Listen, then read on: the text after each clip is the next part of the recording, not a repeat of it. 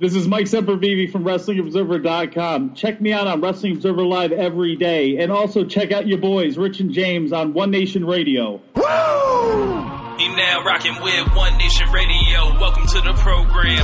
James Boyd, Richard Latta, and a couple friends with the show for your wrestling needs. Shopping out the rest of the IWC. We gon' tell her how it is. We gon' shoot from the hip. If they putting out trash, we gon' rip from the bits. Make sure that you tweet us and you rate the shows. Tell a friend to tell a friend. Now let's get it on the road. Hey. One Nation Sports. One Nation Sports. One Nation Sports. Welcome to One Nation Radio. And now here are your hosts, Rich Latta and James Boyd. Thank you for listening. SocialSuplex.com. BWB, what's up? What's good? It's Wale, and this is One Nation Radio. You already know. Welcome to the April 26th edition of One Nation Radio. James, what's going on, man? I'm just trying to figure out what took you so damn long to find the date. Like, it's on your phone. Well, yeah, I didn't have my phone in my hand. I was looking at the bottom. You flipping pages on the calendar? No, it was on the bottom of the MacBook Air, and at the bottom there's the little number on the date. And I'm like, hold on, man, I'm getting old, bro. I just had to squint damn near to the eyesight of the vision is going, Hopefully that might help me with this WWE shit that's been going on lately, though. Joining us today, though. I hope that you turn blind. I mean, look, I wouldn't have to see this shit. Look, man, if you want to pretend like you ain't got to watch it, just don't watch it, or you could go the Stevie Wonder route. I mean, and pretend you can't see when you really can't. I mean, that's up to you how you want to handle that. Joining us is our frequent guest on the show, Simon Cotton from Sportskita.com, the Sportster, and also a member of the Wrestling Square Circle Facebook group. Simon, what's going on, man? Yeah, man, everything's been going all right. About to graduate in the next couple of days, so congratulations. That's something. Congratulations, man. Thank you. How you guys been? Pretty good, man. I've been doing great. I have missed the last 2 weeks of WWE television to watch the NBA playoffs, and as I said off air, judging by some of y'all comments in the thread in the group, I feel like I came out a winner. Who really won, Rich? Who really won? Man, yeah, that's a compelling argument, James. So we are just going to get right to it. We didn't do a show last week. Scheduling on top of, multiple things. So, Jinder Mahal is the number one contender for the WWE Championship. How in the fuck did they ever make this decision? Well, to quote What Culture, Vince McMahon likes big sweaty men. God damn it. We've all known that about him, though. All right. Well, apparently it's getting worse. All right. So, in my opinion, there's never been a bigger scrub to ever challenge for the world title on a pay-per-view. They went ahead and had him beat Sami Zayn to seal that title shot. Zayn isn't the tipping point here, which, most of those that are against this would say, oh, you guys are mad that it wasn't Sami Zayn. I don't think Sami Zayn was on that path to being, a championship contender anyway at the moment. Call me crazy, but I actually was a little irritated by that. And I'm not even this big fan of it. It's just like, okay, SmackDown, land of opportunity. Sami Zayn was probably going to be fine on Monday Night Raw. Okay, but they bring him to SmackDown, so I'm thinking, okay, he's going to do something. And it's Jinder Mahal who gets the first shot. Yeah. Well, this is what I'll say. I think they are at a point now where I think, WWE, when they pick and choose guys, they want to be the top babyface champion or whatever, and they're not as strong as they should be. I feel like almost like they, instead of picking a Kevin Owens or a Bray Wyatt who want to get the guy they want over, like they reach to the bag and they pull out, in case of emergency, a Sheamus, like when they did Roman Reigns. Let's not bring that up. And this is more of the ilk of They have a heel who nobody's getting behind to cheer for, even sarcastically. And they're still just gonna go along with, and they'll just, and then hopefully that the fact that they hate this guy so much, not the fact that he has go away heat or he's not actually over, he's just a guy that we boo because we don't want him on our screen. It's an avatar for the company. Over it's redundant, but they just say we're gonna go ahead with this guy, so we leave you with no other choice but to cheer this guy. This is our great booking idea, huh? Right? He's like, nah, bro, that's not the heat in these streets. No. Do better. And I have a message for everyone that says, well, this is getting everyone talking. You're right. Everyone is talking. But what the fuck is everyone actually saying? What the hell type of argument is that? That's that Vince Russo shit. Yeah, like, I just, this guy, no offense to Jinder Mahal and, how hard he's worked and to be in the gym and all that. Obviously, this stuff is predetermined. But when they literally take a guy and totally skip the storytelling process as far as like a build, like wouldn't this have been so much better if Jinder Mahal spent the summer killing guys and then putting this group together with all these guys, and then it's like, wow, that man gets a title shot and it's just not out of left field like that, while he's come back to the company, been a complete jobber, been embarrassed by Gronk several times, been the lower half of a thrown together tag team with Rusev, still lost in 3 minutes to Finn Balor, lost in 3 minutes to Sami Zayn, lost in 2 minutes to Mojo Rawley. What are we doing here? We're watching the downfall of the WWE Championship. Oh yes, the WWE Championship, ever since it's come off John Cena. 2017 is not the year for this title. This title is in serious disarray. Thank God all the tickets to that pay-per-view were already sold. But I'm sorry, Simon, that show is in your hometown of Chicago. I hope Chicago, like I feel like this match is going to drown in CM Punk chants. I considered going to that show initially, and then I remember seeing Jinder Mahal become number one contender. And I was like, you know what? I can skip this one.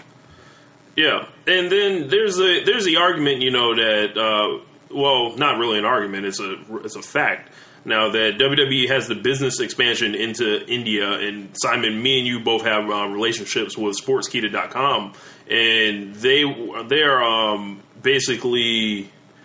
It's really split among the writers that and the guys that work there.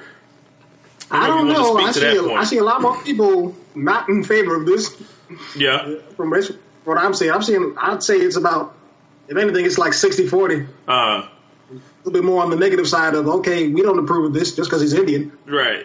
And I wish I could get an Anaroo. That time difference is crazy. Trying to contact some of those guys. So the whole deal with it is WWE's business expansion to India is going to become a battleground for rights fees after the UK.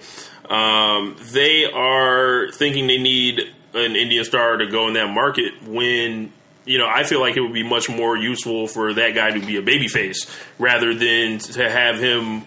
And my biggest problem with the whole gimmick is it's nothing more than a tired anti-American shtick that isn't really Jinder Mahal saying my country is better than the USA. He didn't say that once. He pretty much just said, you people don't like me because I speak a different language, and it peels back. Like, the sad truth is that for a large majority of the people, that's right. The rest of us just think he's a job guy, and it's just like, why the fuck are you here on my screen as a number one contender? And I just have a real problem with them making us boo diversity, like the word diversity in a sense, and it's just like it feels so lazy. Vince has to do a favor. Vince has to do a favor for Trump, so I guess this is it. Well, okay. So my question is that any different than when they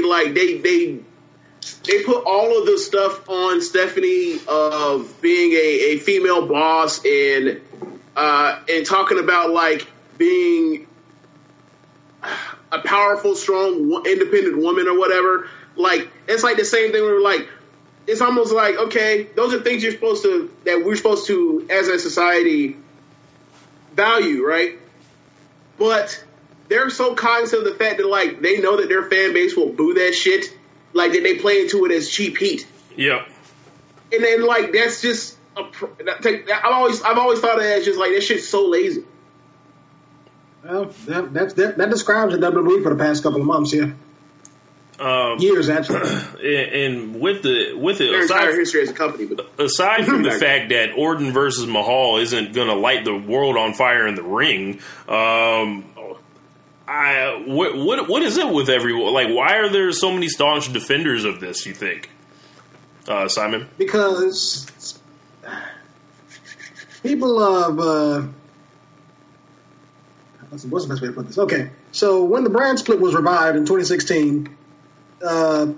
SmackDown got more of its viewers back. People line with the brand more because they liked the way that show was written. AJ Styles was a top star, fighting Dean Ambrose, John Cena, other thing. Good stuff going there. Mid-card, you had The Miz doing his thing. Tag Team Championship wasn't doing too much. The Women's Championship was decent, but everything else, the other two stuff was like, okay, for all of its slight negatives, it was more overwhelming positive. Because it was only 2 hours and they didn't have time they had no time to fuck around with it.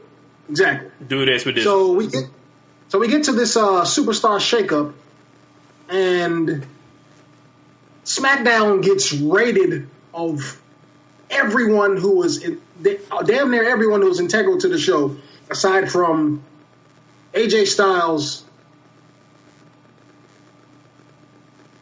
John Cena, Randy Orton. I didn't really want to count. Randy Orton has. I wouldn't say Randy Orton is integral to this show because that Wyatt family feud hit rock bottom when Orton did his little burning of the house thing. I still disagree with it. I feel like they didn't hit rock like they didn't have any problems until they came out there and started doing everything after burning down of the house. Like everything, like the burning down of the house is fine and itself. When you come back and as Jeremy says, you come back and you come and abduct the dude or whatever, you snatch him, and then you basically serenade him with song. Like what the fuck is that? What up, Jeremy? And then you have the maggots and the bugs and all of it, and the crucifix, and it's like, look, this is too. Look, and then you start putting shit on the paint or on the mat at WrestleMania. That's something with the maggots. Like this is like it just got. They reached a crescendo, and then like everything, and then there was nothing behind it. Like it was just like we have nothing but bat for you after this.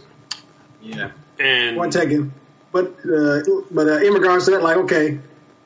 Yeah, we get into 2017, and okay, Bray Wyatt gets his opportunity at being a top star because he wins the WWE Championship, because we all know that works for everyone, right? Del Rio, Sheamus, and everyone else. And then, like I said, the Superstar Shakeup happens, and they get rated basically everyone who matters, with the exception to AJ Styles, John Cena, and Randy Orton, like you said. Mm. But because Jinder Mahal, and I think the main reason people are getting behind it is because they see like some of the opportunities that people were given from the brand split, like basically everybody who made himself a bigger name or got to shine a little bit more because of the opportunities given on SmackDown. AJ Styles, there's no telling whether he would have become a WWE champion as soon as he did if it wasn't for the brand split. The Miz with the Intercontinental Championship, there wouldn't have been as much time to focus on him as a mid-carder were it not for him being on a separate brand. Right. He's still been a geek secondary belt holder. Exactly. So the main reason people are defending this is because, well, one of the reasons I'm guessing is they haven't seen Jinder Mahal in a while. Because I pretty much remember everything about this guy for some reason, even though he wasn't that special. I just just recalling events regarding him or storylines and stuff. I remember the first time I saw him like on SmackDown with some feud with the Great Khali, and I remember the little thing with 3MB and all that other stuff. So some people might just not be familiar with him, and yeah, he's been losing a few matches, but I guess but the main reason, and this is the big one, is SmackDown is a quote unquote land of opportunity. So it doesn't matter who's getting the opportunity, what their character is, what the storyline built up is, what the backstory is, what their momentum is like. It's the land of opportunity, so we're giving this guy an opportunity. You should be satisfied. It's not Roman Reigns. It's not so-and-so. A new guy is getting a shot. You should be appreciative of it, because when they don't give you that, then you get mad. James? But there's a gigantic... Okay, so... there is a gigantic, like, if the either or is, you're complaining that if the complaint is you're upset because there's Roman Reigns and there's Braun Strowman or whatever, or there's Brock Lesnar and Goldberg on Raw, and then on SmackDown we have all these other guys that are, I guess now after the brand split, are all effectively geeks, and they can all work really well, but they're all geeks and they're not over as stars. Like, there is a bunch of exit ramps between those two options they could have chose from.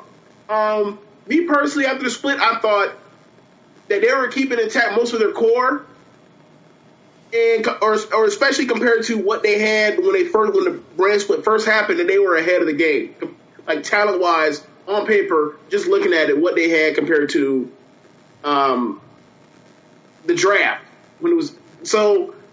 Like, to see that all of a sudden out of nowhere, like, okay, so you built Corbin for an entire year. Yep. Has no title to his name. No title to his name. He beat the Intercontinental Champion on the way out, and nothing. He's not even on TV to get the title. Correct me if I'm wrong. He wasn't even on TV to even get the title shot. He was in the. Or he just wasn't in the match. He wasn't in the match. Yeah, he was fighting. He was fighting AJ, right? Yeah, and he fought AJ. Okay, that's stupid. You had Luke Harper. I think that's the craziest thing about this, like the fact that you got AJ Styles and Kevin Owens, people who have been in the main events the past year, and they're in the mid card.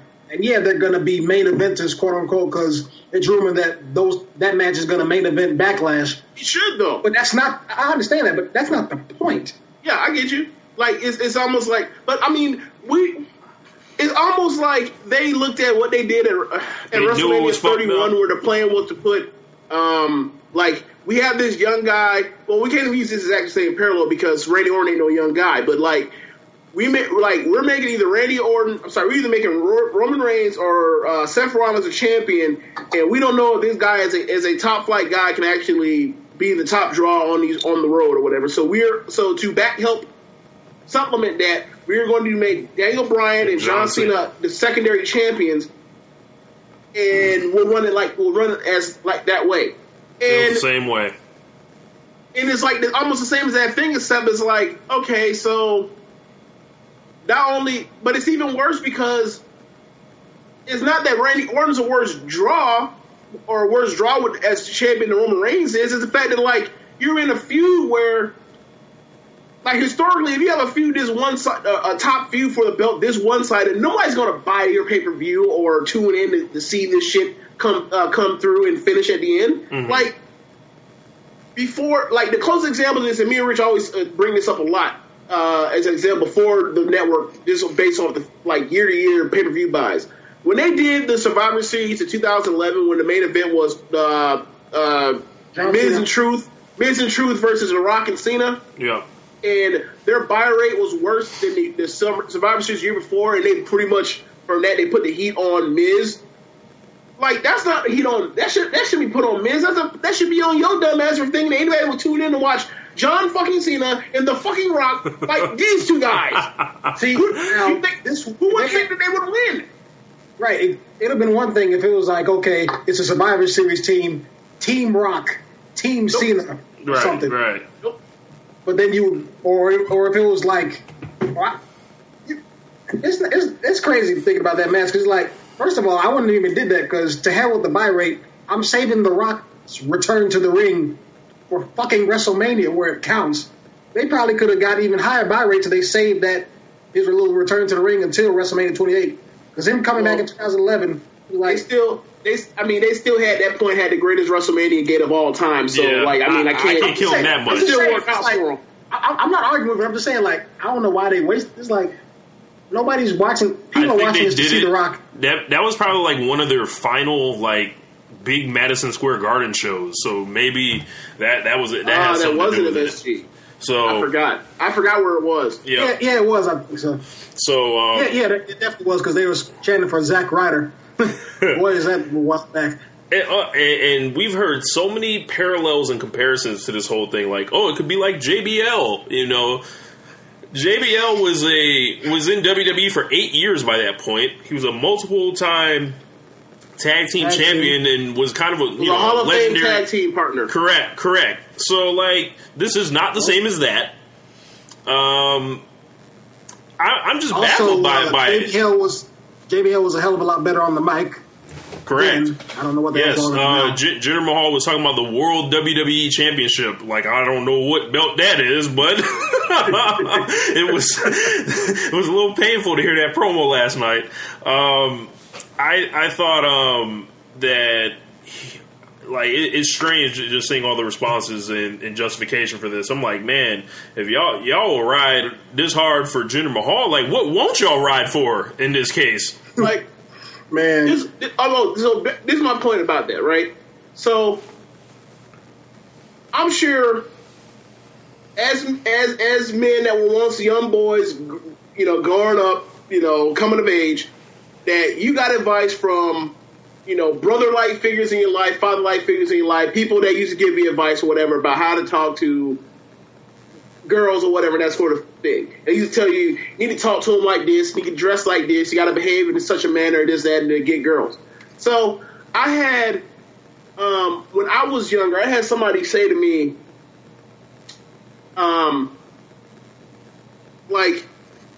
just be yourself. People tell you just be yourself. And then you just think, you roll your eyes like, yeah, whatever. Yeah. But the person followed up by saying, just be yourself, because you know what girls like? And I'm sitting here silently and I'm waiting for him to respond. Anything. They like anything. They liable to like anything. And he didn't mean it as like girls or saying something sexist. He meant it as a form of this same thing for dudes. There are plenty of dudes that that like the look. I ain't gonna get into it, but you get like all types of different types of different types of shades, all different types of shades. You get like all types of different hairstyles. You get my point. Yeah. They liable to like anything. And men liable to like anything. Girls or women are liable to like anything. These people that like this thing, these are people these are part of that anything.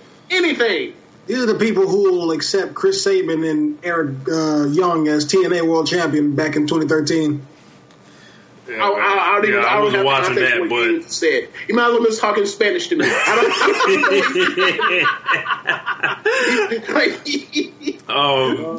that's a whole can of worms. I think I've had enough of this Jinder thing for this week. So we'll be back next week to talk more about Jinder. But WWE Payback just kind of came out of nowhere, and it's a Raw show with a couple SmackDown guys on the card. It's been the first show after WrestleMania, a couple rematches on there, a couple new feuds.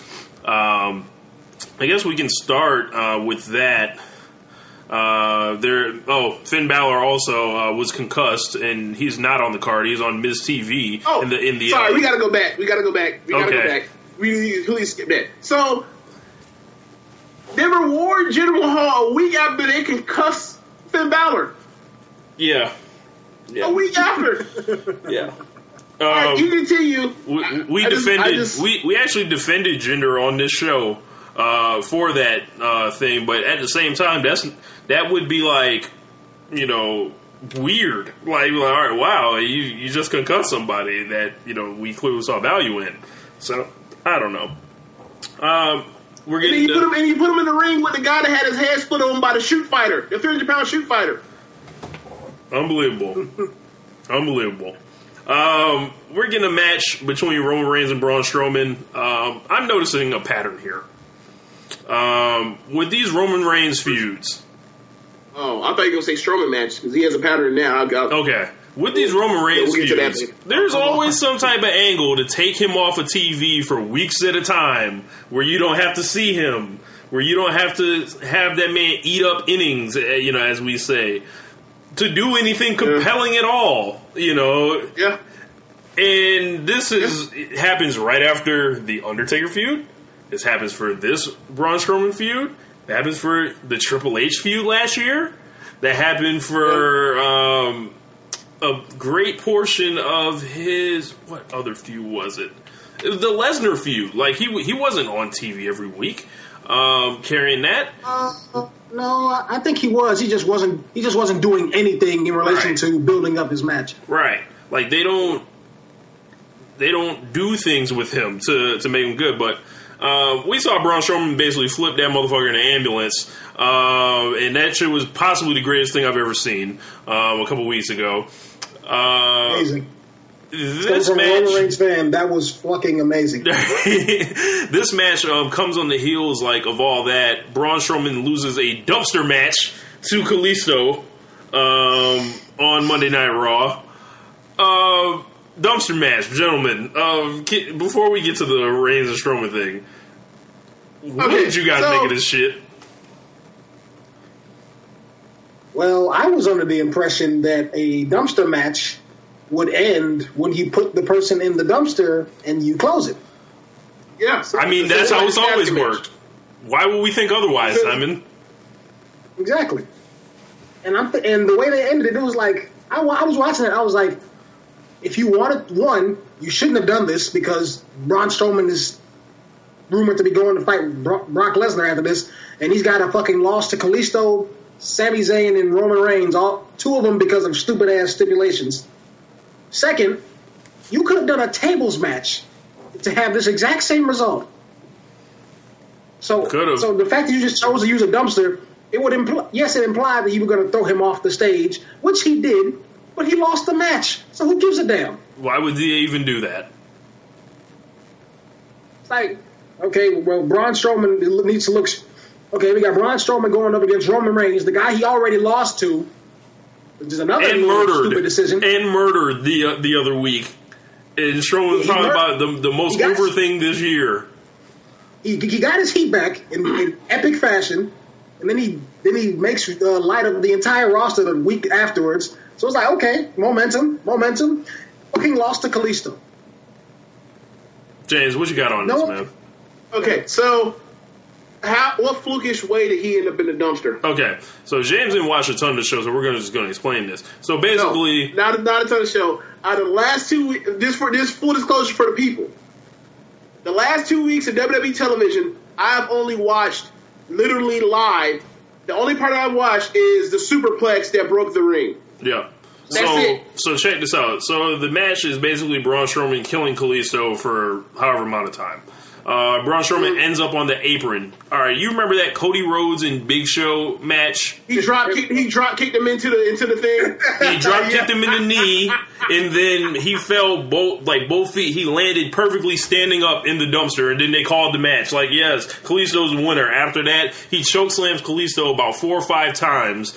Puts him in the dumpster, closes it, rolls it all the way up, like it was Terry Funk and Cactus Jack on the inside. But there's like a 2-foot drop. But isn't like a 2-foot drop instead of like a 6-foot drop? In a ridiculously small dumpster. Wow. Yeah. Okay. All right. So that's what they did. He won a fluke and then he beat the hell out of him. I get it. Like, it's stupid that he lost, but he killed the dude at the end. I don't think it hurt him, but I wouldn't even do that. Like, if you're counting on this being your big match. But I wouldn't either. That's but if he's going to destroy him, then whatever. Like, that's something I would expect, like, from a Kevin Owens and Sami Zayn type of deal, where it's like, okay, these two have this long-standing rivalry, and it's like, okay, we're going to settle it. Like, I think they did this they did this last year, like in the build-up to Battleground or something. They had this match on Raw. This is it. Zayn won something, and Owens got pissed, and he tried to kick his ass. Like, that works, because you're building to a match between those two guys later on. To do this with these two now, like, okay, Braun Strowman killed him. He could have just killed him and not lose. But Roman Reigns and Strowman are going to be fighting each other in a regular rules match. Wait.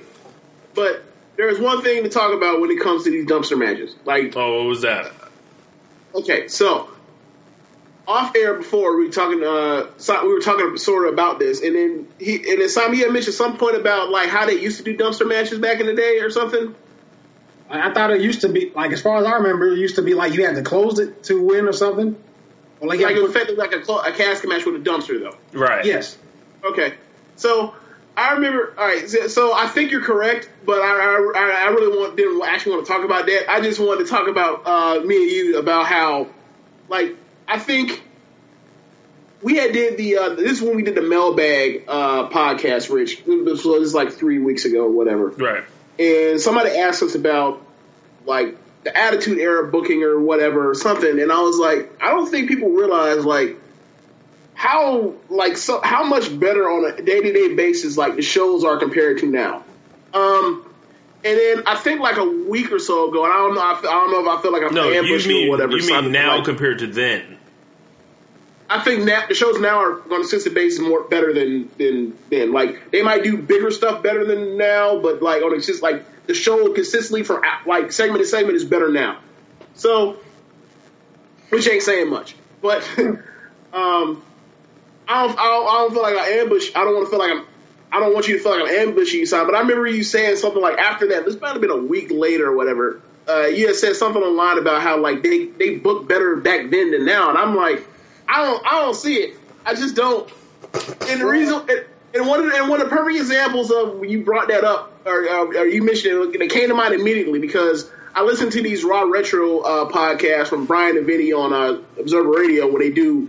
They review the Raws and Nitros from 19 years ago that particular week. So we just got past the point where we just got done with WrestleMania 14, and they were talking about how the very next Monday that the New Age Outlaws got thrown in the dumpsters, and they lost their dumpster match against Chainsaw Charlie, Terry Funk, and Cactus Jack. And then you come back the next night, and it turns out that they said, actually, no. Yeah, throwing New the Age wrong Outlaws dumpsters. won by disqualification of dumpster match because those weren't the right dumpsters. And I was just like, wait a second. So this is like the NBA where they got regulation size rims. Like any dumpster, any old dumpster won't do. It has to be specific dumpster. Wait now, bro. You threw them niggas in recycling. You ain't throw them in a trash dumpster. You Right. not throw them in trash. You threw them in recycling. Bro, what if they do that this Monday? Oh my God! They were like, yeah, that wasn't the right one, so y'all need to have another match, different stipulation. Braun Strowman needs to defeat Roman Reigns. If Roman Reigns defeats him, Braun Strowman is finished. They did this Herculean effort with Strowman over the past month to rebuild him after he was a punk in the presence of The Undertaker, after he walked away from Brock Lesnar, and for him to lose this match against Roman Reigns would be tragic. I think they need to get Strowman to the Universal title as fast as possible. I like to call moments. I think I'm going to start referring to moments like these as the Bray Wyatt moments. Because like those, 30, where you must win but you lose anyway. Yeah, I mean, you can call them any moments where nobody else made it. Like you can call them Dolph Ziggler moments. Like like you can call anybody. Back in the day, you could have called them Christian moments. Damn. Like guys that just barely they hell. You can even if you want to be positive about it, you can call an 18 seconds moment and talk about Daniel Bryan if you wanted to. Well, you see, that was on accident. They were not playing. I know. I thought because it was. I watched. What happened? I paid for WrestleMania 28. I know. I always forget that Central Time and Pacific. I always get those mixed up a little bit. So I came into pay-per-view late. I think I was watching Randy Orton versus Kane. I'm like, the World Championship match is happening later. Blah, blah, blah. Sometime later down the line. 18 seconds. Ain't no championship, dude. Watches the replay. Boom. 1, 2, 3. I'm like, buried. Jesus Christ. Yes. Fucked. Yes. Bray Wyatt had a Bray Wyatt moment at WrestleMania. Yeah, but as far as Braun Strowman goes, he definitely needs to win this match, especially if he is going on to face Brock Lesnar at the next Raw pay-per-view, which is supposed to be the next match lined up. It might not be this very one. It might be the one after whenever Brock Lesnar comes back from his also needed vacation. Right. But, 30-day rule should be coming up at any time. I was just about to say. It's about a week away. Strip this man, of this belt. That would actually be an interesting storyline. Yeah. Like, okay, Brock, we're not doing that shit we did last year. Oh my god! You're not here. We're taking the title, and then whenever he comes back, he just kicks ass. That would actually be an interesting That'd way be funny. to set up a feud. Like 30-day rule, man. What you didn't hear? Oh my gosh, that'd be awesome. What if they crown like an interim champion or something? Wouldn't that just be the most fake paper bullshit you've ever seen? Oh God, listen. As long as Triple H isn't the special guest referee, then it's fine. Because then I'm gonna have flashbacks from that SummerSlam 2011 thing with Cena and CM Punk. So with Reigns and Strowman, James, what are you thinking about the direction of this?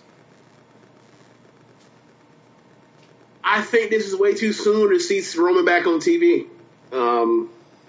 Like, this is a dude that got thrashed, put on the stretcher, got thrown off of a ledge onto concrete from the stretcher face first, then thrown into, and then put into the ambulance, and then had the ambulance literally, and then the dude hops on there on some, as you said, Rich, on some Stone Cold Bret Hart shit where he hops into the back of the ambulance to whoop his ass on the stretcher, and then to further it, he flips over the stretcher, he flips over the ambulance while he's still in the stretcher, so inside the ambulance, so. Like for me, and I think what was the alleged what was the work injuries that they said he had a separated shoulder and what else? And broken ribs? Internal injury, bruised ribs, and a separated shoulder. Yeah. Now, last I checked, that would put most people on the shelf for at least a month and a couple weeks. Well, like I wonder, like, can we file like a kayfabe class action lawsuit against the WWE medical staff? Because like how in the fuck did he possibly clear to wrestle after that in 3 weeks? Yeah, and they gave him a Z-Pack. Wow, gave him a Z-Pack. Oh, you're fine. Yeah, not really too much on this matchup, but the last time these guys faced off, Reigns did get the victory. I don't want to see a fuck finish. I want to see a clean finish, but this isn't New Japan, so what am I expecting? I know what's going to happen. What's that? Because it happens at every single other Strowman match. He's going to be dominant. He's going to mow people over. He's going to whoop people's ass.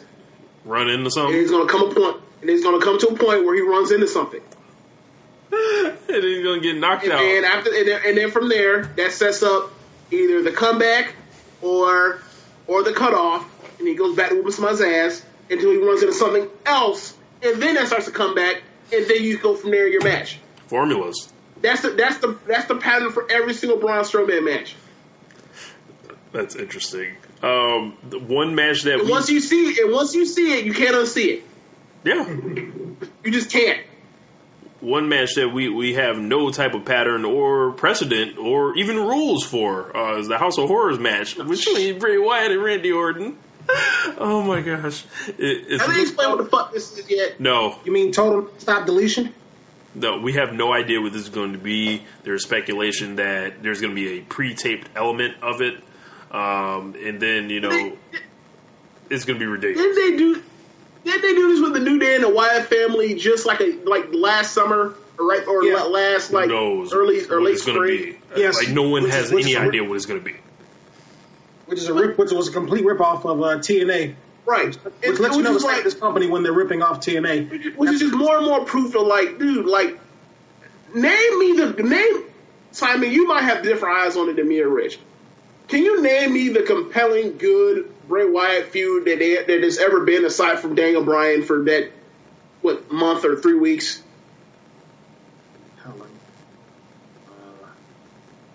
I liked his feud with, I only liked the one match at Hell in a Cell with him and Roman Reigns. Oh, and I guess the Battleground was good, but the storyline was retarded, for lack of a better term. Like they started out hot with the whole thing, like he's gonna kidnap or do something to his daughter, and then they like drop it completely. Yeah. Reigns was probably like, it had promise, and it was like, oh, you could have did something with that. And also, like they moved that thing to SmackDown, which you knew was like death. Death, no, at that time. Yeah, great Bray Wyatt feuds don't exist. There's one. There's one. There's one. There's one. As a individual wrestler, there's one. Like if you want to say like including the Wyatt family, then there's two with them and the Shield. But that's it. Yeah. So I'll give him the 2 just to pad his resume a little bit. So but we're coming up on year 4 of like a full 4 years of him. Like come SummerSlam, it'll be 4 years since his first pay-per-view match.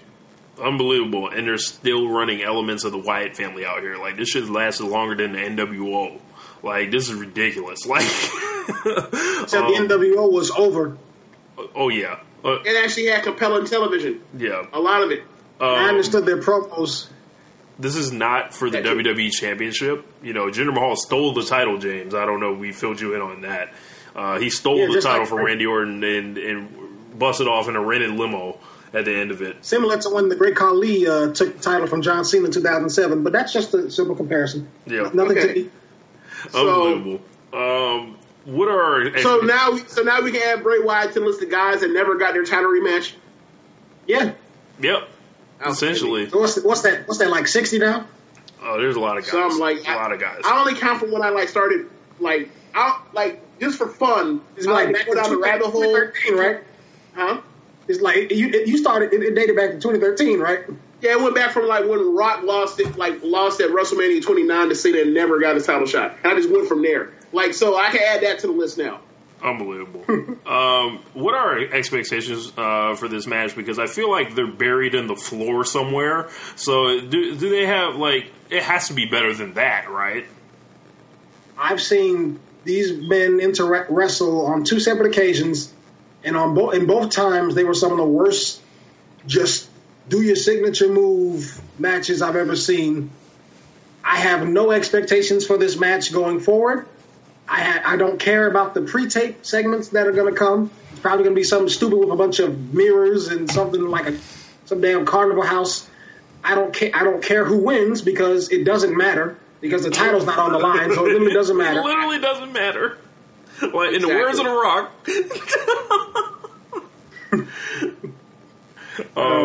Yeah. So I don't care who wins. If I do watch the pay-per-view, because I might not be able to depending on where I'm at on Sunday, but if I am, I'm going to turn it off when that match happens. I'm not giving them this. I'm not watching that. I would say watch at least, and then you know how bad it is. At least you have something to clown. Now, there's only one saving grace in this, and I'll get to it after James. I think there's a possibility that they could. Like, I feel like as bad as this is, it can only, the only thing you can do is just be worse, and then make it memorably worse. So, I suggest that they do this match and they bring out at the end of it to make the save for Bray Wyatt, Bo Dallas, and then they form themselves into a tag team and known as the Wyatts instead of the Wyatt family, just the Wyatts. Oh, Wyatt? No, why not? What else Bo doing? Nothing.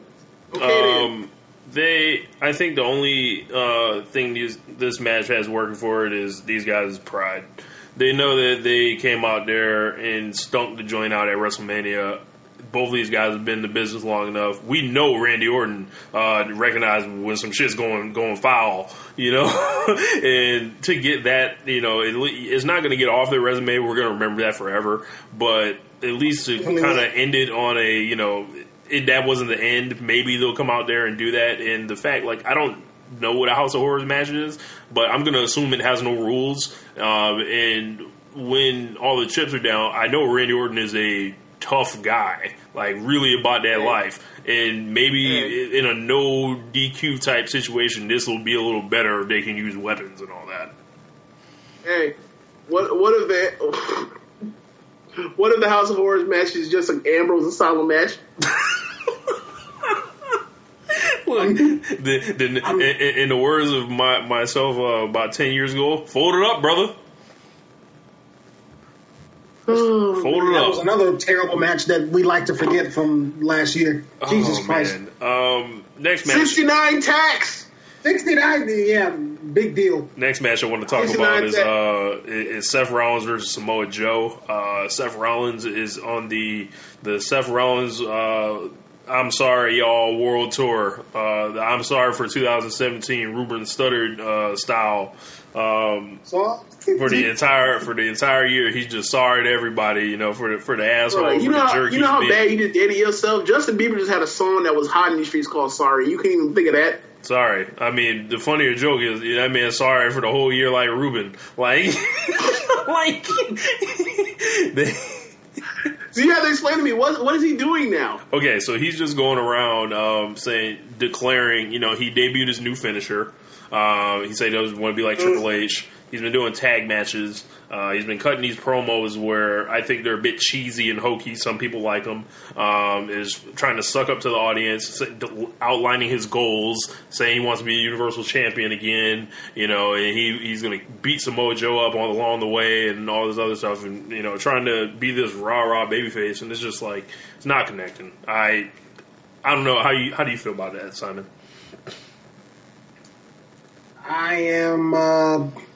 I feel the same way I felt about the Triple H Seth Rollins feud. I'm bored. Like I'm looking back at like 2015. Like character wise, Seth Rollins was not good, but at least the matches were better and all that other stuff. Like every once in a while, he get into I think his promos like against Brock and a couple other people. It's like, okay, that's pretty good. Why can't we get more of this? I'm seeing the stuff. Everything I've seen to the build up to WrestleMania and after it. This guy is going nowhere fast, to put it lightly. Samoa Joe to me is not it's an interesting choice of a feud for these two guys. Joe hasn't been the type to exactly be a match of the year machine in WWE so far. With Rollins, I don't know if he's still slowed from the injury, so. Seeing these two on paper, I don't think you want to beat either of these guys, so it's an interesting match from that perspective. If it's the beginning, who takes the fall here? It's got to be Rollins who loses because he already got his revenge on Triple H, and he's not really. There's no indication of him heading back to the world title picture anytime soon. He can always just. They'll find some way to justify him being the world champion because wins and losses don't matter on this show anyway. The only thing I could take exception the ones on with Raw and SmackDown. The only thing I could see with that is them not letting Samoa Joe win because it'd be like, oh, Samoa Joe could do what Triple H couldn't. So that's the only thing that holds me back from picking Samoa Joe in this match. Okay, we're back. Technical difficulties, James. Yeah, that's why you should, in fact, actually have him go out there and beat Seth Rollins because, one, it's the first match of the feud, so if you're going to have this feud last longer, you need to have the heel go over. Mm-hmm. And two, if you're going to eventually have the Triple H screwing over Samoa Joe leading to WrestleMania 34, then you kind of have to have him do something that Triple H couldn't do to have it play into his ego because he's going to be the heel, right? Oh, man. That could be his next WrestleMania match. Could be Balor. He's setting up all these guys to wrestle. When are we going to get to the point where Triple H is done? Because if this match with Seth Rollins was any indicator, and the match last year. Triple H is going to have this many more matches. 5. Well, for one, even though that match drove me crazy, the Survivor or the Rollins match drove me crazy based off of what they decided to do with the match. The match was actually technically good. I have nothing good to say about that shit they put on at WrestleMania 32 from the last match at WrestleMania in Dallas, but. I think the real answer for when they're going to be done with Triple H is when he stops looking like that. Well, and who knows when he's done clanging and banging and doing whatever else that goes with the clanging and banging. Yeah. Speaking of the guy that doesn't really get with the clanging and banging, the United States Champion Kevin Owens will be defending the title against Chris Jericho. That's a cheap shot. And then does all those flips with that big ass body. You don't think that man's an athlete? Come on now. Sorry. No, I just said he doesn't do the clanging and banging. Athlete doesn't mean he doesn't. You don't look at him and think athlete. Come on. I'm not saying that's aesthetics. Look, there is, I'm sure enough of y'all have played enough people on the basketball court to know if you are playing a fat dude on the basketball court and they can play ball, they are a great athlete. I think y'all know that enough. Yeah. So if y'all go out there and y'all see a dude out here doing moonsaults, all types of moonsaults and frog splashes with that big ass gut, that dude is a pretty good athlete. Now, it don't look like it, but it doesn't mean he's not. But no, I didn't say he was an athlete. What I'm saying is, and he don't ever blow up either. Look, what I'm saying is, it don't look like he be clanging and banging. Like you can definitely get your athleticism in without being like The Rock and being in the gym at 5 a.m. clanging and banging, brother. Out there, like there are several ways. Instagram, and I saw like one of his workout regimens and like the stuff he had to eat. That man works out like 7 times a day. Crazy, like it's amazing. Kevin Owens and Chris Jericho, the winner will go to SmackDown with the title. Kevin Owens will remain on SmackDown either way. Winner leaves town. Exactly. Like, so Chris Jericho is like, if he wins, he gets to go to the SmackDown with the title. But if Owens wins, he just stays on SmackDown. I don't think this match is really needed. It was a good match that they put on WrestleMania. It was kind of an ending point. They did the beatdown on Jericho the next night. That would have been a perfect time to write him off. What do you guys think about this match? Just filling up space on the card, or is there something to offer here? Literally just to fill up space on the card, because like you said, WrestleMania was the perfect little send off. Like he goes out putting over Kevin Owens. Kevin Owens has a little bit of momentum from taking out Chris Jericho. So now he can do his own thing. And but the fact that he's still here, it's like, okay, why? Right. Like this will be the equivalent of like Goldberg stuck around. It'd be like, okay, if you're not going for, okay, you're gonna get why do you want to, like, you're going for a rematch for real? Now you kind of proved the point already. You have nothing left to prove. Like, this is kind of unnecessary. James, you got a prediction for this match of what we're going to see on this? Pain. No, Pain. Kevin Owens is going to win. Yeah. He bet. Yeah, they've pretty much telegraphed this already because they've started the Kevin Owens and AJ Styles feud on SmackDown. So I don't think there'll be much to see here. Like, Chris Jericho will be in front of a hot crowd, and these guys had a very good match. It was my favorite match of WrestleMania in the initial watch that they had, and they have chemistry. I feel like this is going to be a major theme of Payback. A lot of the feuds haven't really been solid in the build. Everything's going to have to save everything in the ring. So I got a question for you guys. Yeah. How much of SmackDown's downfall the past 2 weeks do you think can be attributed to the fact that both of their champions are going to be in feuds and matches on the Raw pay-per-view show? I'd say that's 25%.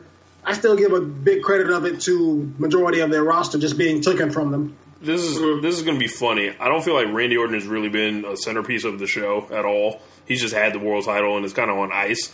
Owens has really been a centerpiece of the show, and everyone's kind of still like looking like, wow, this Jinder shit came out of nowhere.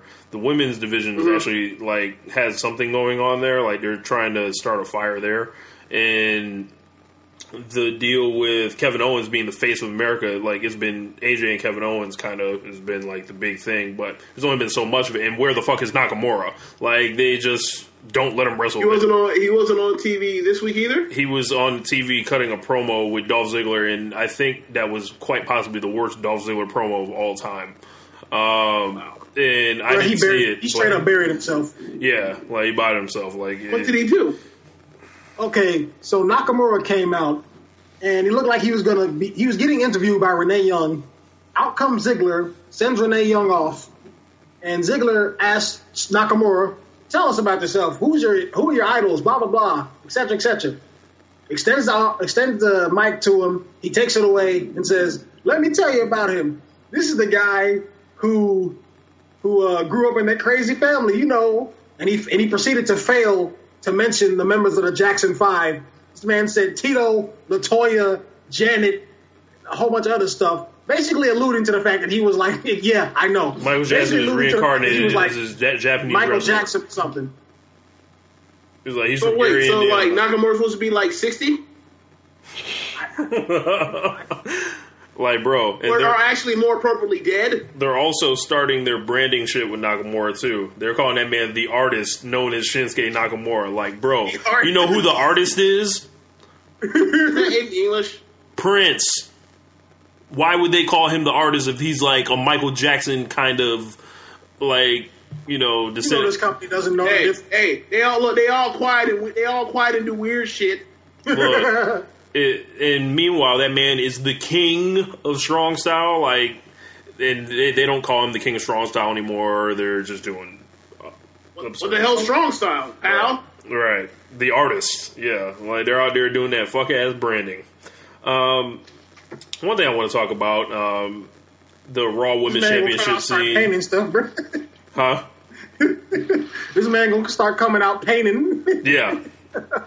Boy, if they can fuck something up, they fuck Bailey up enough. Like, she'll tell you about it.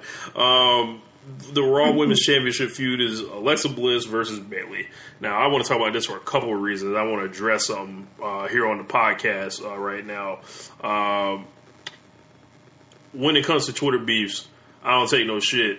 Road Dogg, this is a message for you. Next time you want to jump in conversations and all that, just at me. We can talk, and I can humble your ass real quick. I didn't even recognize that he was talking to me. James had to bring it to my attention. I was talking with a guy named Vaughn Johnson. What's up, Vaughn? And we were at an impasse, I'll say, about Alexa Bliss. I felt like this Alexa Bliss thing has gone too far. I don't think she's a very good wrestler. I don't really particularly think... I've been quoted on social media as saying she's allergic to having good matches. I don't think she sniffed a 3-star match in her life.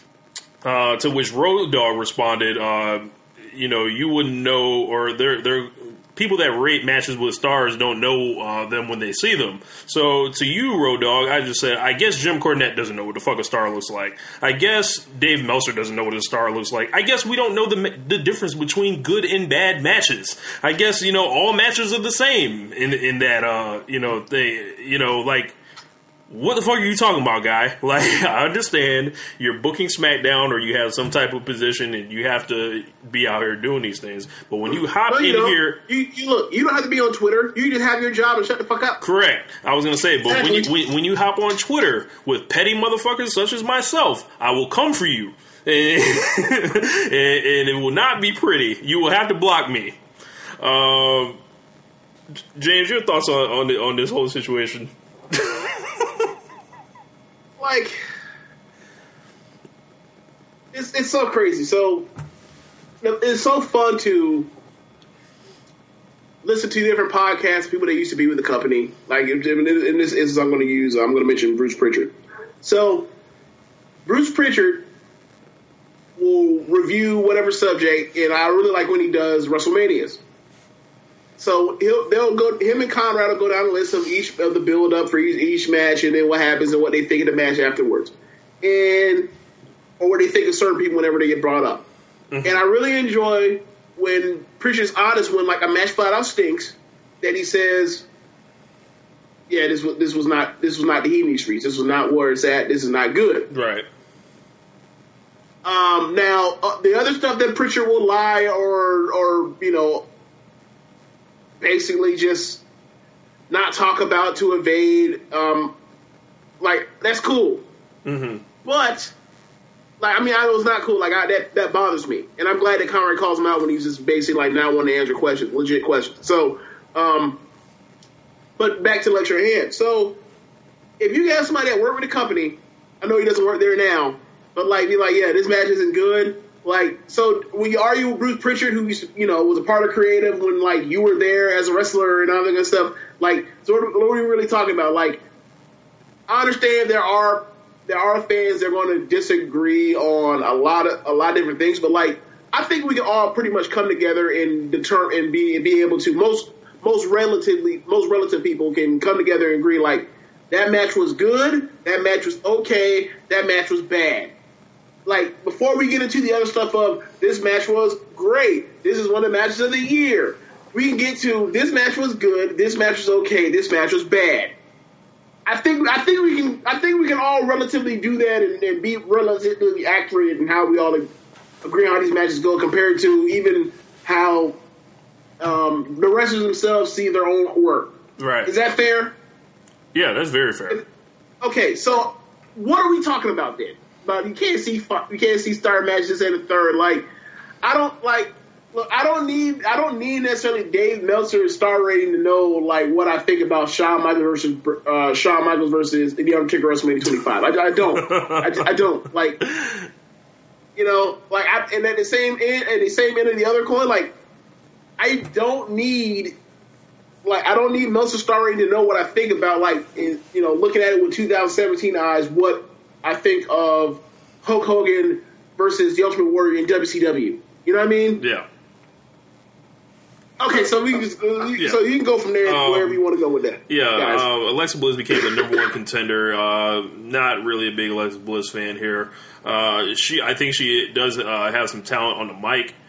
She definitely presents a unique problem for the other women in the Raw division because she's that much more smooth on the mic than a lot of them. Like, Sasha kind of gets tripped up as a face, and until she's a heel again, I don't think we'll see the best of Sasha. Bayley is an absolute disaster right now, not only on the mic, but just as a character, period. She's getting booed, and WWE Creative, I feel like, can fuck up a cup of coffee the way they fuck Bayley up. Like, and, I say that from that movie Casino. Like, these guys can fuck up a cup of coffee.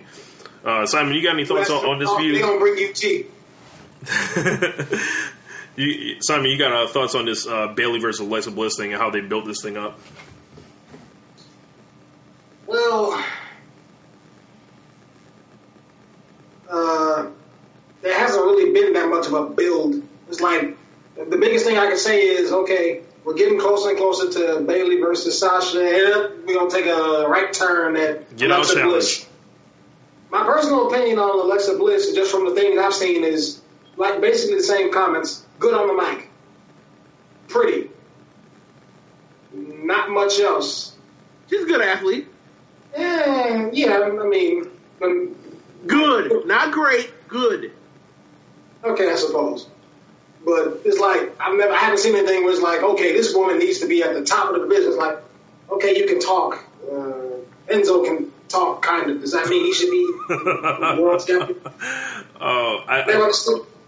I think the standard has been kind of, it was set so high from what the women were doing at NXT. They've burned through all those matches. And then when Alexa being the next woman that cycled in there, the quality immediately changes. I don't feel like I'm being unreasonable when I say, okay, the level with Alexa Bliss in there is not what it was. Like, I don't think I'm being, like, ridiculous when I say that. You're not. No, you're not. I just would like for some level of consistency with how they decide on like who their next people are, like who are the people they're going to push are based off of like what they do from picking women to picking men. Like, so if the same exact person had the same exact qualities that Alexa Bliss maintained as a man, but it was in a man's package, she would be a secondary title mid-carder. She would not be somebody that would be fighting for the women's title. She'd be in the second, like, so I look at it and like, okay, like nobody would ever, like, you look at WWE and how they look at it, oh yeah, great body, attractive, good talker, good athlete, but not great in the ring yet, at least. And is short as shit.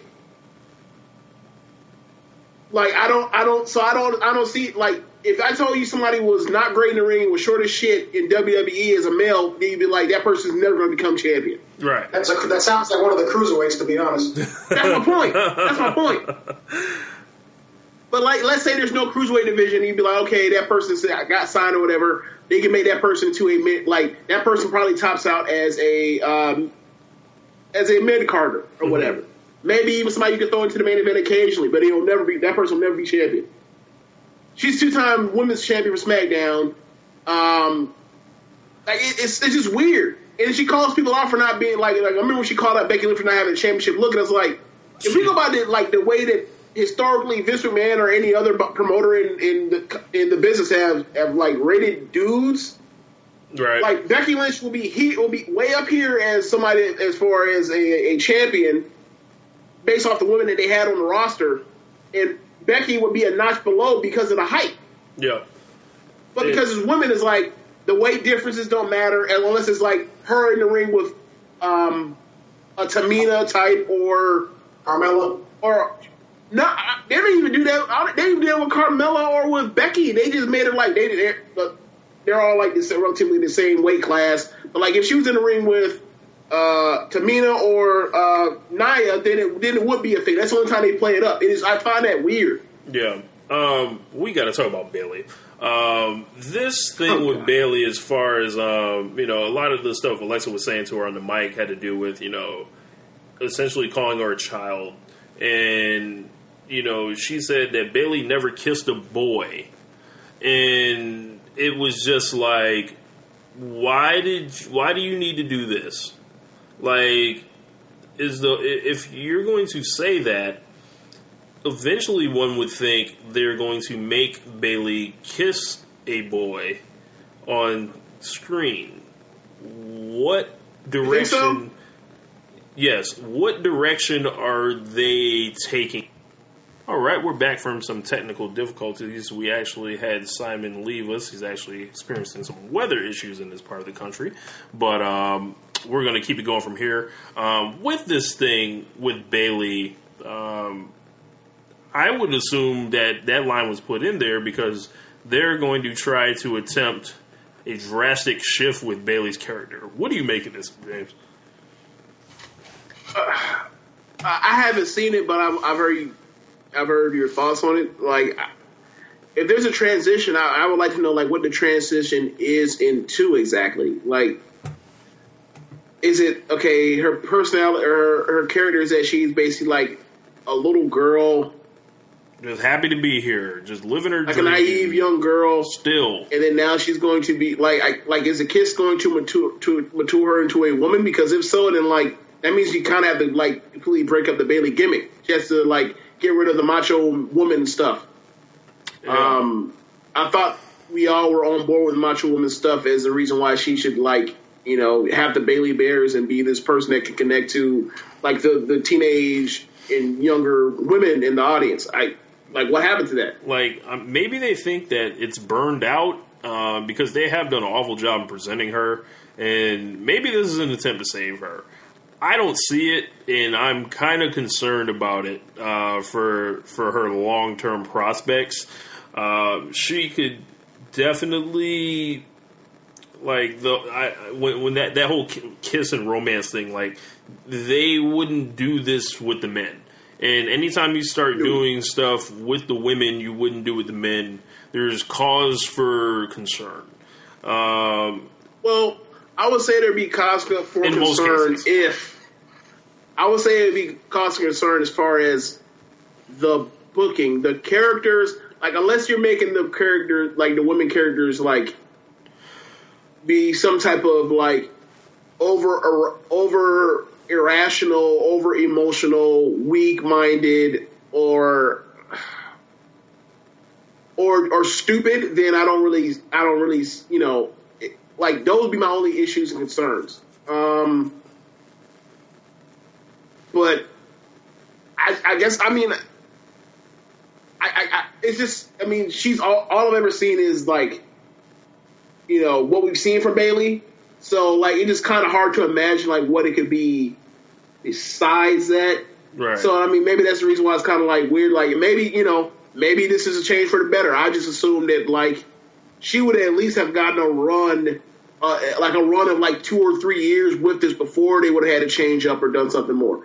Or maybe it's not even that. Maybe it's a thing of she's not going to be naive or whatever, and she's going to be more mature, but she's still going to be like, she's still going to have the same aesthetic. Maybe it's just a shift in personality. Maybe that's what it is. Who knows? We'll see. But I'll say this: I don't think the way to get it is for a kiss. Like that's going to get booed. Yeah, like Bayley's already kind of struggling right there. If you start putting her romance angles, that kind of, as you said, it kind of does away the gimmick. Match.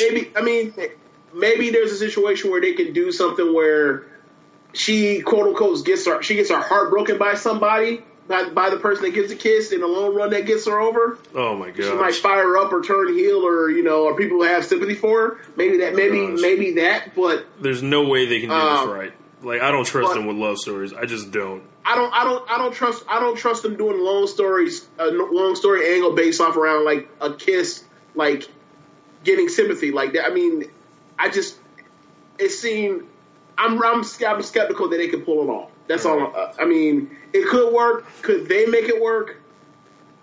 They have to be really committed to it and actually like really have some type of nuance to it, which you're not good at it. Like their nuance typically is like, as subtle as a gun. Yep. But we'll see. They're just heavy-handed. We'll see if they can have a lighter touch to it if that's where they actually go with this stuff. To end it off, we got the other two championship matches. We have the Raw Tag Team Championships between the Hardy Boys and Sheamus and Cesaro. The last 2 weeks have featured singles victories. Jeff Hardy defeated Sheamus Jeff Hardy defeated Cesaro, and Matt Hardy defeated Sheamus via kind of look away shenanigans. So they are going in defending the belts against these guys. I smell title change, James. That'd be stupid.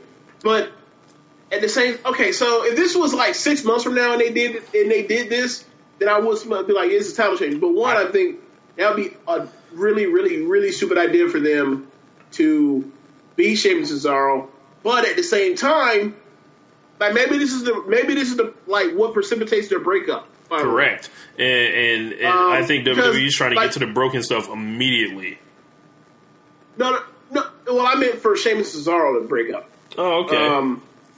Yeah, but the thing for me that like in my mind, you would say, all right, well, if they're both tag teams. We're going to have each of them in particular singles matches with another member of the other tag team in the 2 weeks leading up to it. You would assume that the Hardys, and this is why I say like maybe it was different if it's 6 months from now. If this was 6 months from now, because like you would automatically assume that you would just beat the Hardys, and then the setup is, well, the Hardys are a tag team that have traveled the world, been back and forth, future Hall of Fame tag team that have won these belts because the sum is always better than is greater than the individual of their parts.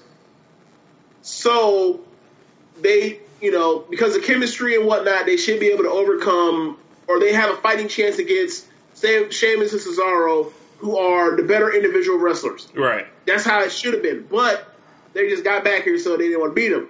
But then you know how WWE books, and you just assume, like, because they won these two individuals, they swept them, that they're like, shenanigans could be on display for Sheamus and Cesaro winning. Correct.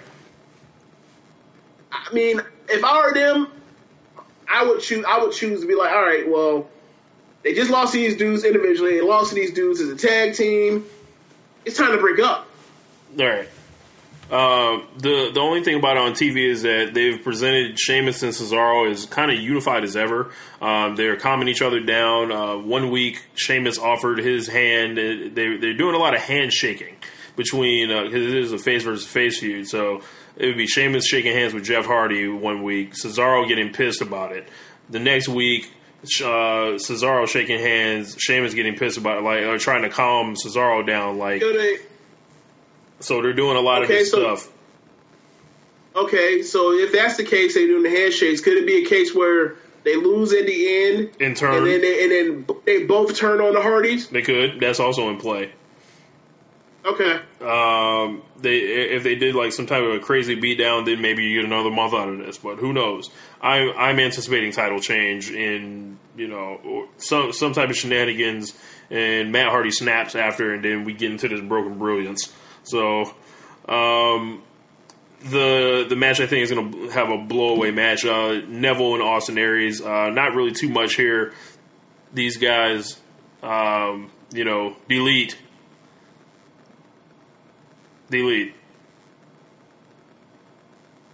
I'm sorry, I distracted you. I just wanted to keep doing delete over the camera. This guy, was funny. Neville and Austin Aries, like they've had. Obviously, we know they didn't make the WrestleMania card. They had to do it on the pre-show. Well, now they're going to do it live, as Bill O'Reilly says, who also had got that shit can also. I think these guys are going to have a phenomenal match. But once again, Austin Aries will bend the knee to the King Neville, and maybe we can get Neville versus Tozawa next. The Cruiserweights badly need a shake-up of their feuds. They've turned TJ Perkins heel, finally. And he's like Neville's like young boy, essentially. And I think they just need a little bit of freshness in that scene. You could give Austin Aries the title and then run it back, but I feel like, the Neville level is something that, only one guy is on. So let him go all the way around the division and let him do his thing. There's Miz TV with Finn Balor on there. That should be kind of interesting. I don't know exactly why they would do this. Miz doesn't have a feud. They're not doing Ambrose Miz? They're not doing Ambrose Miz, who've been programmed together throughout the month. Pretty much Dean Ambrose has been dropping them with Dirty D's DDTs after Miz has cussed him out. And they kind of cut Miz off too early, like right as he's getting warmed up. And it hasn't been quite connecting like how it probably would have on SmackDown for whatever reason. This has been a really lackluster build, if you're not gathering this, James. Payback is... I've gathered plenty. There's just not much really to be excited about, like, as far as the storytelling. Like I said, these matches are going to have to save themselves, because creative didn't do them any favors. If you look up and down the card, I'll be on Chad Matthews' show following this, so I'll have a chance to do a full review there, and then we'll come back next week with it. But what else you had going on lately? Have you been watching the playoffs? Yes, been watching a lot of NBA playoffs. Been a lot of fun. Yeah. It's been real fun to actually get to see Giannis Antetokounmpo real live in action without only watching the highlights and being like, my God, this dude is a freak of nature. It's been real fun to actually see him doing crazy stuff like dribbling the ball twice to actually from half court to the rim to dunk, or blocking shots with his blocking shots into his face with his elbow. Yeah. Or just dunk, just with ease dunking on Ibaka. He's been a real just that open court majesty of him. I said to you this before. I think LeBron James is the best open court player of all time. I know it's year 14 or whatever, but I think Giannis is may have surpassed him as at least currently right now where he is as far as where LeBron is at his age compared to what Giannis is doing now. And that's really high praise because we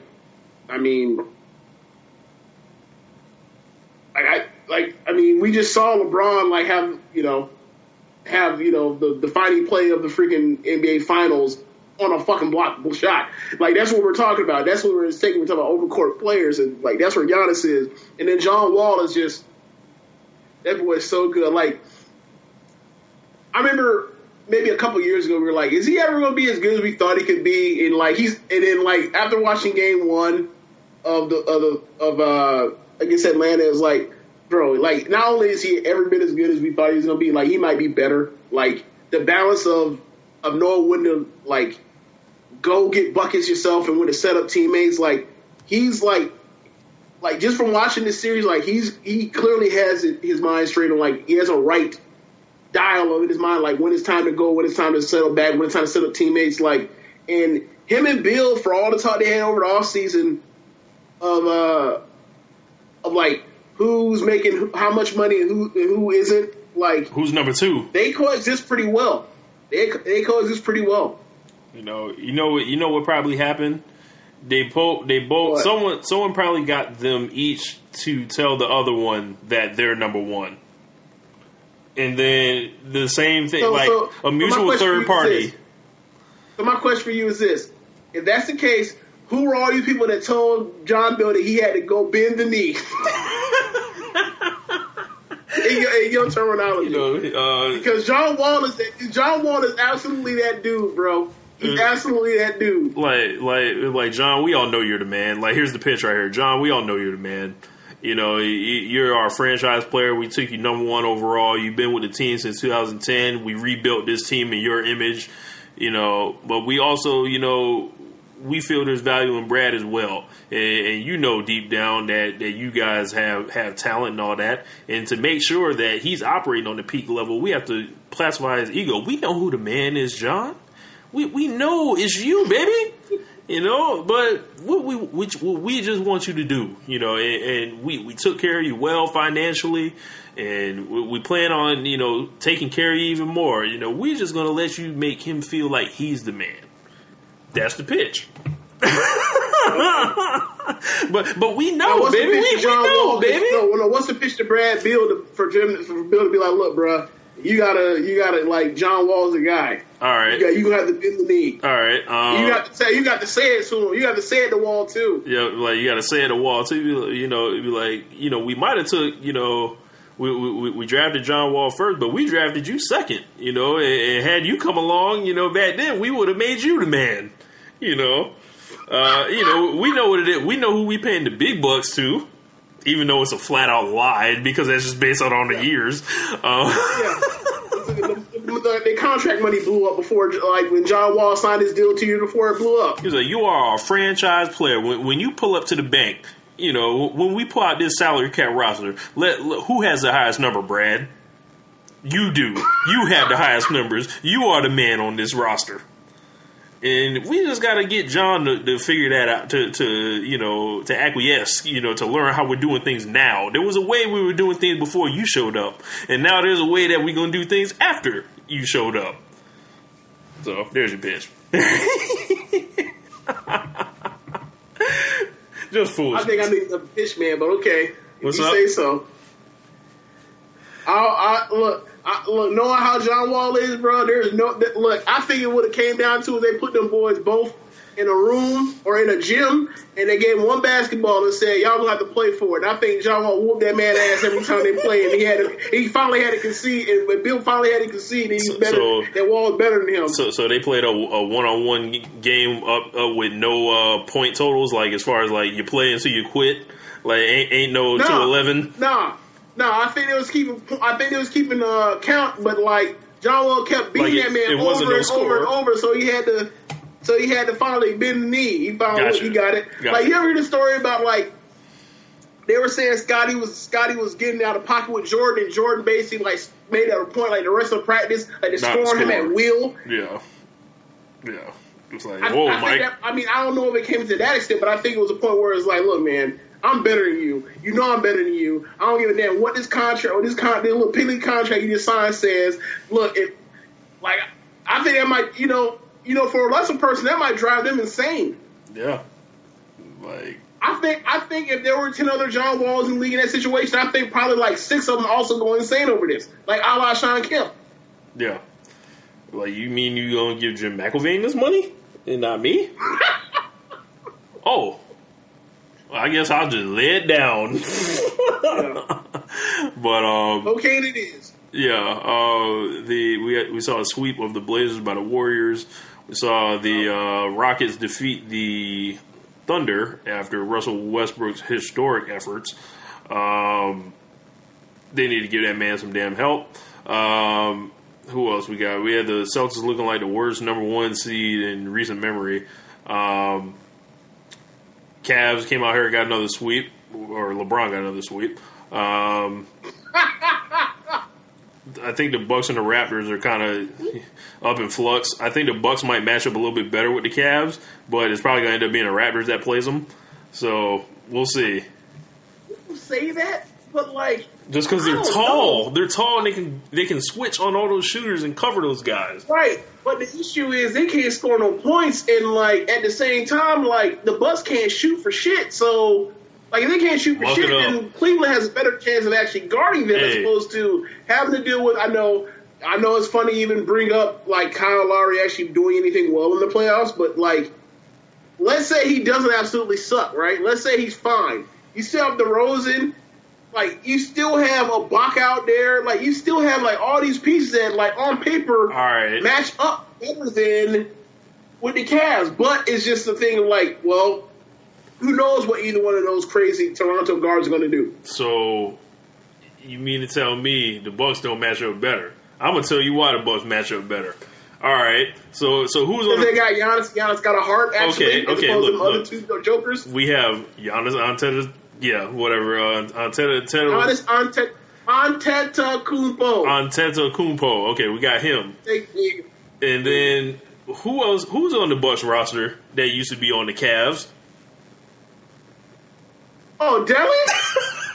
He knows all Kyrie's moves. He's been studying that man for years and just waiting to come back and rough him up. And who else do they have on that team? They have Malcolm Brogdon. You know what that sounds a lot like? They have Malcolm Brogdon, who dunked all over LeBron James, who remembers this earlier in the season. Yammed on that man. Decent. That's all I got, though. I mean, my whole thing is like, what happens when they start making threes? I mean, how you gonna be matching? You gonna match all them like them barely twos that go in with all those threes? Hey man, they got a lot of 7-foot guys. I'm gonna tell them dudes to stand straight up and say, "Hey, make them shoot over that." So, all right. Well, yeah, I'm just kidding with a lot of that. But yeah, I mean, we you know, it's gonna be an interesting playoffs. I'm sure we'll be back to preview the finals later on in the next coming months. Go Spurs. I am. Oh yeah, we didn't mention the Clippers and the curse. Go ahead. Okay. Go ahead and go ahead and get your shit in. Okay. So as you know, y'all folks might know, I am a Los Angeles Lakers fan. I have been for damn near 20 years. They have been on some hard times as of late. You know, we changed the front office out finally. About 5 years ago, we had a chance to avoid all this. When we traded for Chris Paul, we traded Lamar Odom and Pau Gasol, guys who had just won NBA championships with us a couple of years prior. Major parts of our team, blow it up, and give Kobe Bryant by far the best point guard he would have ever played with, and the best player that Chris Paul would have ever played with. And they went ahead in the league, fuck niggas, overruled it for basketball reasons. And those reasons came from Dan Gilbert of the Cavs, who was so against these super teams being stacked up when we acquired our guys through trades, and that were approved by the general managers of the other team. But they went ahead and traded Chris Paul to the Clippers, and from then on, Chris Paul was cursed. Cursed by what, you may ask? Cursed by me. As long as Chris Paul is in a Clipper uniform, he will not prosper. He will lose in the second round, maybe even the first some years, or dudes will just go down every year, and it will be a situation where it's like, wow, Chris Paul is sitting up there at that press conference looking sad, like his dog died. And this being a year, the Clippers went ahead and they had Blake Griffin get injured this time. So they're down 3-2 right now against the Utah Jazz, and they're going into Utah for Game 6. I don't like their chances, and until Chris Paul gets out of that Clipper uniform, he will never win, he will never prosper, because I will not let it happen. And the second he leaves the Clippers, it'll be all good, because he shouldn't have never been there in the first place. Okay, you done? I am finished. Okay. So, just for those at home, Chris Paul in this series is averaging 27 points, 5.6 rebounds a game, 10.4 assists per game, two steals, whatever. That's Chris Paul, typical thing. But most importantly, from the field, 53%. From three, 44%. From the free throw line, 91%. He's averaging 21, 6, and 10 with 50, 40, 90, and they're going to blame him. So that's bullshit. That's all I have to say. I mean, they should have brought the Clippers up last year. You know, they ran it back this year thinking they were going to be closer. No, the fuck they weren't. They would have got beat like a drum in round 2. Everybody thought it would be the Western Conference Finals, but, you know, they actually didn't turn out to be that good, which, you know, isn't a shock at all because Doc Rivers only likes to bring players in that, you know, he went against before the year 2009 in the East. And they foolishly thought they were going to get 140 games from Chris Paul and Blake Griffin. No, can't expect that. And it's just like, you know, DeAndre Jordan came back this year, and, you know, he never really quite developed into that offense of guy they could really count on. And the Clippers have always kind of had that short bench. And for the 6th year in a row, Jamal Crawford or J.J. Redick fold up in the playoffs. Origami style. Like, there are certain guys, and I think this to an extent is what happened to Harden in times where he struggled in the playoffs, is that when you're that guy that gets over on refs during the regular season with bullshit, like once the playoffs start, they stop calling the bullshit on you, your numbers fall off a cliff. So, like, Kyle Lowry's one of those guys. Lou Williams is one of those guys. He's actually, like, you know, much to his credit, he's actually performed very well in his playoffs. But, like, historically, he's always been bad in the playoffs because he couldn't get away with any of that bullshit. And Harden at certain points, same thing. Jamal Crawford is one of those guys as well, where he gets, you know, all of the and ones off of 3-pointers and other shit like that. So, like, come playoff time, that shit goes out the window. You don't get those calls like you used to. I'm really excited for round 2 in the East because we're one step closer to Celtics Wizards, and that is going to be a bloodbath. Those two teams hate each other. Remember earlier in the year when they were showing up wearing the all black going into Boston and it was going to be a funeral? Mm-hmm. Well, it's about to be on because the Celtics just defeated the Bulls. They're up 3-2 now, so it looks like the Bulls spotted them 2 games and then they're going to come back and sweep them. So, very excited to see where the playoffs go from here. Hopefully Durant gets healthy. So I don't want any excuses when, you know, for any of these teams. You know, I want to see healthy guys going at it. Don't want to see nobody get rolled up on. You know, take their losses like men. You know, and none of this bullshit. Too late for that. Look, Blake Griffin down. Your boy missed 2 games. Tony Stifle Tower in Utah. Rudy Gobert. Frenchie. Yeah, I call him Frenchie. That's so racist. Rudy Gobert. He missed 2 games of the series? 3 games of the series? I think he missed 2. Off of that fluke injury. Durant missed a game. Tony Allen hasn't played a single minute in the San Antonio Memphis series. Like you look. I don't think Kawhi Leonard's going to score 43 points and go nuts like he did in that game 4 at the end if Tony Allen's out there. That's first team all defense. He ain't going to play that shit. He might get 35. He ain't getting 43. So, but yeah, like I said, we'll check in. If something crazy happens in the playoffs, we'll come back before the finals. But, you know, we do the finals thing here.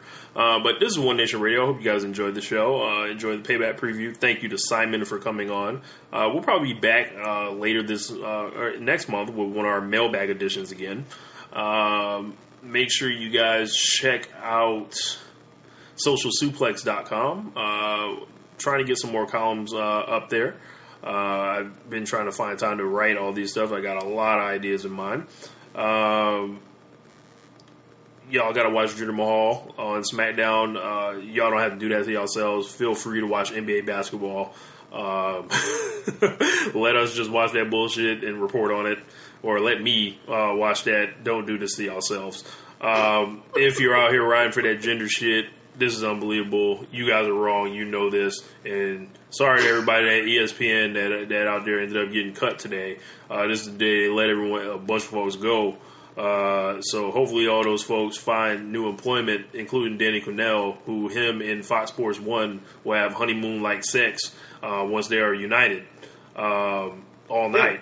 I think in the text I sent to you about that is almost like him ending up at Fox 1 is similar to Malcolm ending up at Mecca. Yep. Yep. Excuse me, not Fox Similar. News, Fox Sports 1. Big difference. Well, not that big, but, you know. That's going to wrap up the show. That's going to wrap up the show. Thank you guys for joining us. Peace. Later. BetMGM has an unreal deal for sports fans in Virginia. Turn $5 into $150 instantly when you place your first wager at BetMGM. Simply download the BetMGM app and sign up using code Champion150. Then, place a $5 wager on any sport. You'll receive $150 in bonus bets, regardless of your wager's outcome. And if you think the fun stops there, the king of sportsbooks has plenty of surprises in store. Check out daily promotions, same-game parlays, live bets, and so much more. Download the app in Virginia today and get $150 in bonus bets instantly from your first wager. Only at BetMGM. BetMGM and GameSense remind you to play responsibly. See BetMGM.com for terms. 21 plus only. Virginia only. New customer offer. Subject to eligibility requirements. Rewards are non-withdrawable bonus bets that expire in 7 days. Please gamble responsibly. Gambling problem? Call 1-800-GAMBLER. Promotional offer not available in Washington, D.C.